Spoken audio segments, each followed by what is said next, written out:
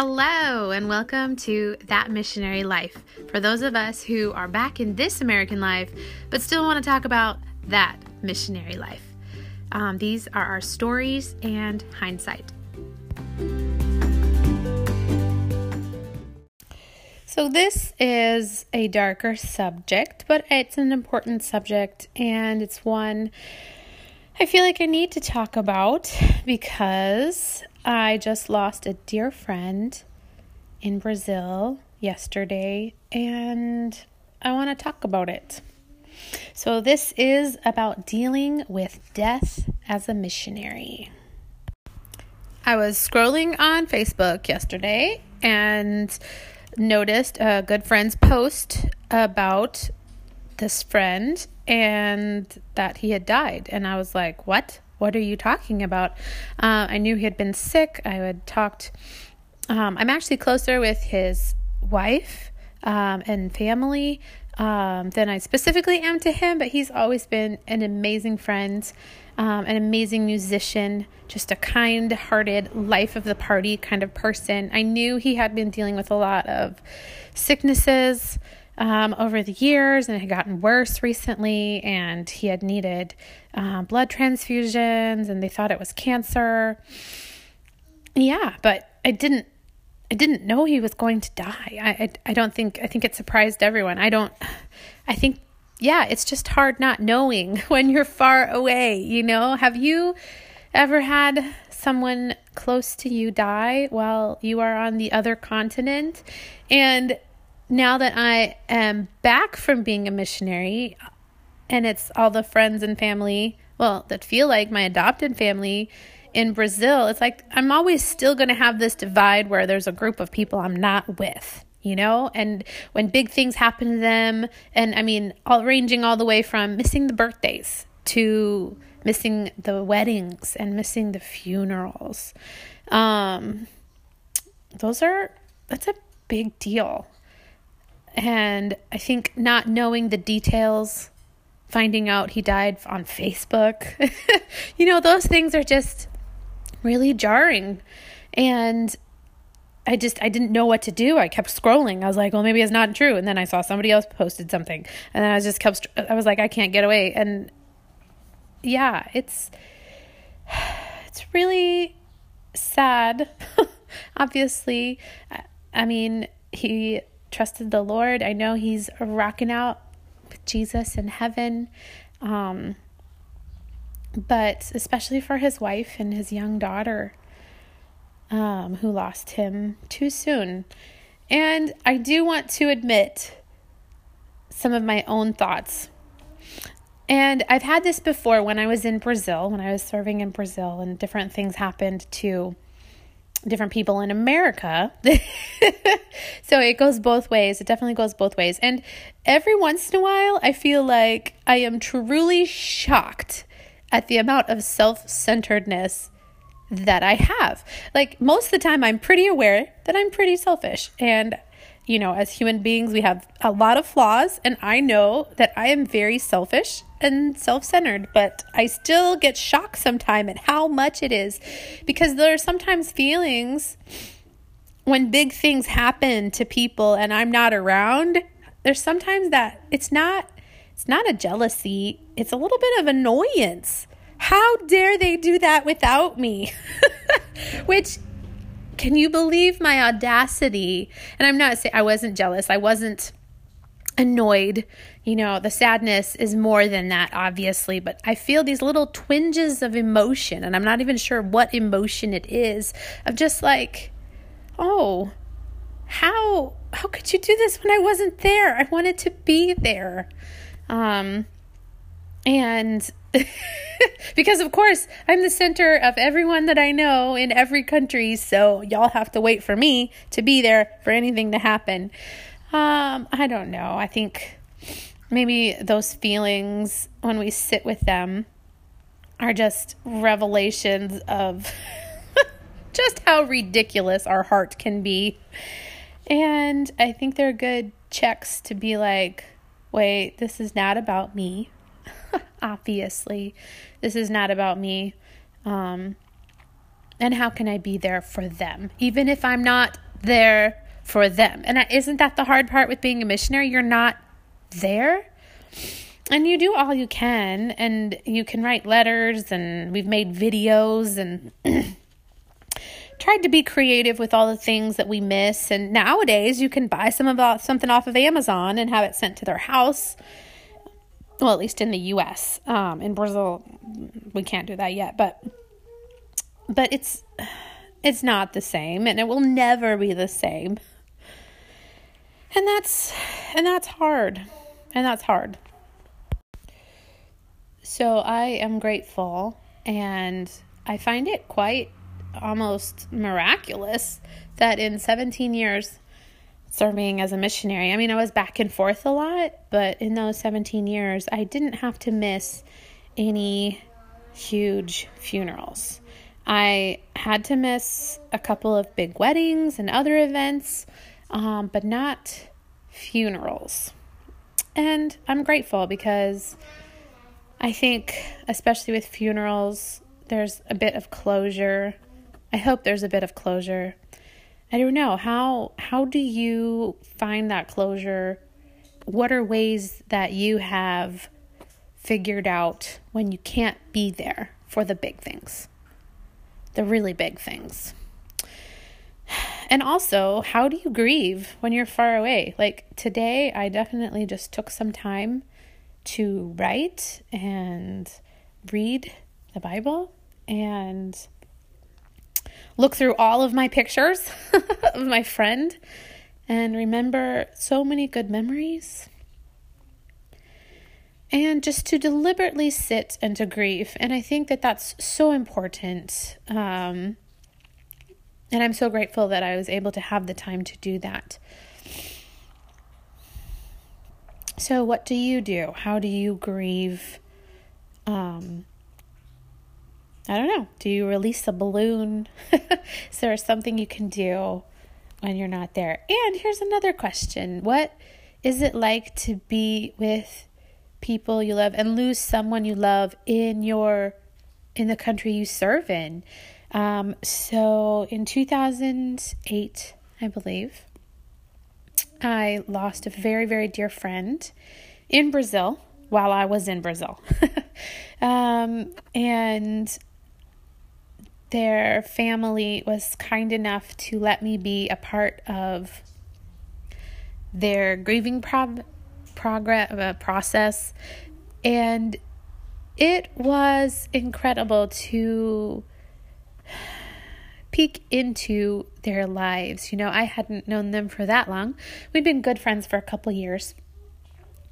But to be able to, I stayed with them for a couple weeks, and we would just gather most nights together and sit around on the floor because it was very hot and the floor was cooler, and just tell stories.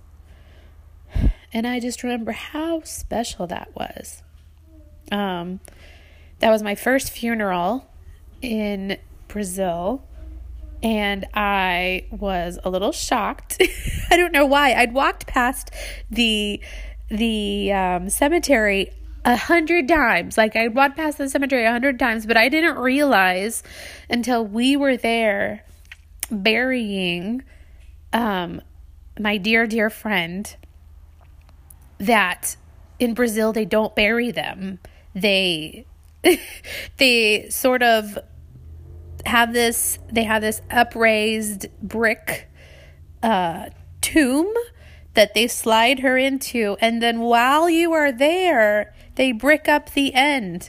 And I don't know why that was so traumatic to me. It's like, I know every place has their own system of burial, obviously, and also we had the funeral like the day after she died. So like the body was in their house with us. So we and the body slept that night, went to church with the body, and then went to the funeral with the body, and then rolled her into a brick upraised tomb, and then bricked her up. And I did not expect it to be such a big emotional thing. it was just enough different from what I had grown up with, burying someone in the ground, that it really shook me.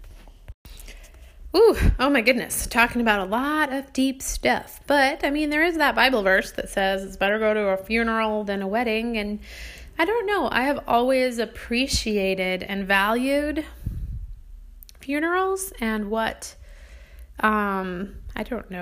the importance of good endings just as much as good beginnings and middles. I don't know. I value that. So moving on to preparing for death while you're in missions. So I am wondering how you prepared for the idea that maybe what if something happened to you while you were abroad. So obviously we're getting ready to go on a short-term missions trip next month, and we are buying medical travel health insurance.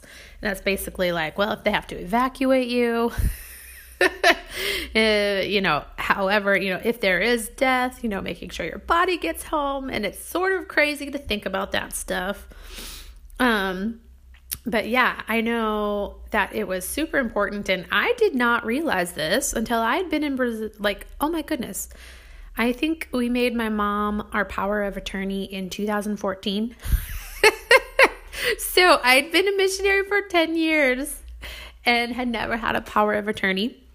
At the same time, I did not have basically any earthly goods. So it wasn't until we had our daughter that I was like, hey, we should write out a little will and testimony and then sign it at the notary at the bank. So we did. I made us do that. And I don't even know if that would work, but it's like, we didn't have anything. We had a 2004 vehicle that halfway worked when we were back, that actually my parents owned after a while. And we had 5 boxes of things in my parents' house. And then we had whatever was in our suitcases, and that was literally what we had. So it was like a will, the whole point was really just mostly the part about what would happen to our kids. So there was a lot with godparents, and it's crazy now. When we were there, we asked a Brazilian family to be our godparents and an American family to be our godparents. I was like, you won't be in charge of keeping my child forever, but if something emergency happens to us, they will go with you, kind of thing. I don't know. Did you make any preparation like that? It's sort of funny to think about it now. And actually, now that we're back home and we actually have more stuff, but not really any, I don't know. Our cars are, I guess, a little valuable, but, we should probably updo our will and the plan for if we have a sudden demise. It just looks completely different now that we're here instead of Brazil. And we have never updated that. So, and we had a second child, and I don't think we did anything with the will since we had a second child. So maybe we should put that in as well. I don't know how can you prepare? There's only so much you can be prepared for. I am overwhelmed. The only time I went to the hospital in Brazil, I got a checkup once because I had a weird rash. And I went to the hospital to have both of my children. One was a private hospital, with the first one that we paid for, and one was a public hospital with the second one that we did not pay for because it was public healthcare in Brazil. Cade went to a hospital once because he ran into a wall when playing soccer and got stitches on his head. Got a couple stitches.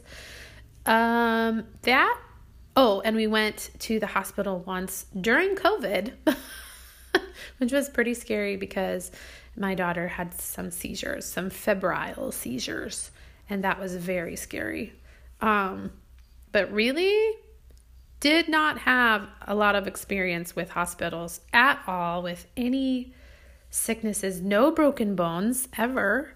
And just so grateful so entirely grateful. I know of different people where sickness and dealing with sickness and trying to get better in another country was something that ended up being what brought them off the mission field. And I also know of different families at my church that one of them broke his wrist and it took a month before they operated on it. They had to re-break it. So it was a month he wasn't able to work. He was seriously waiting in line, like on the floor of a hospital, and just horrible, horrible experience. But then at the same time, the experiences that we had with having a baby, the couple emergency, not super serious things that we did, they were great. We had great service. And so, yeah, it's really, really hard to know. And you just don't know because there's only so much you can plan for. And that's the point. The unknowns can be really scary. And I am so grateful that we were blessed with really great health while we were there. And yeah, I'd love to know your thoughts about dealing with what you don't want to have to deal with, dealing with death as a missionary.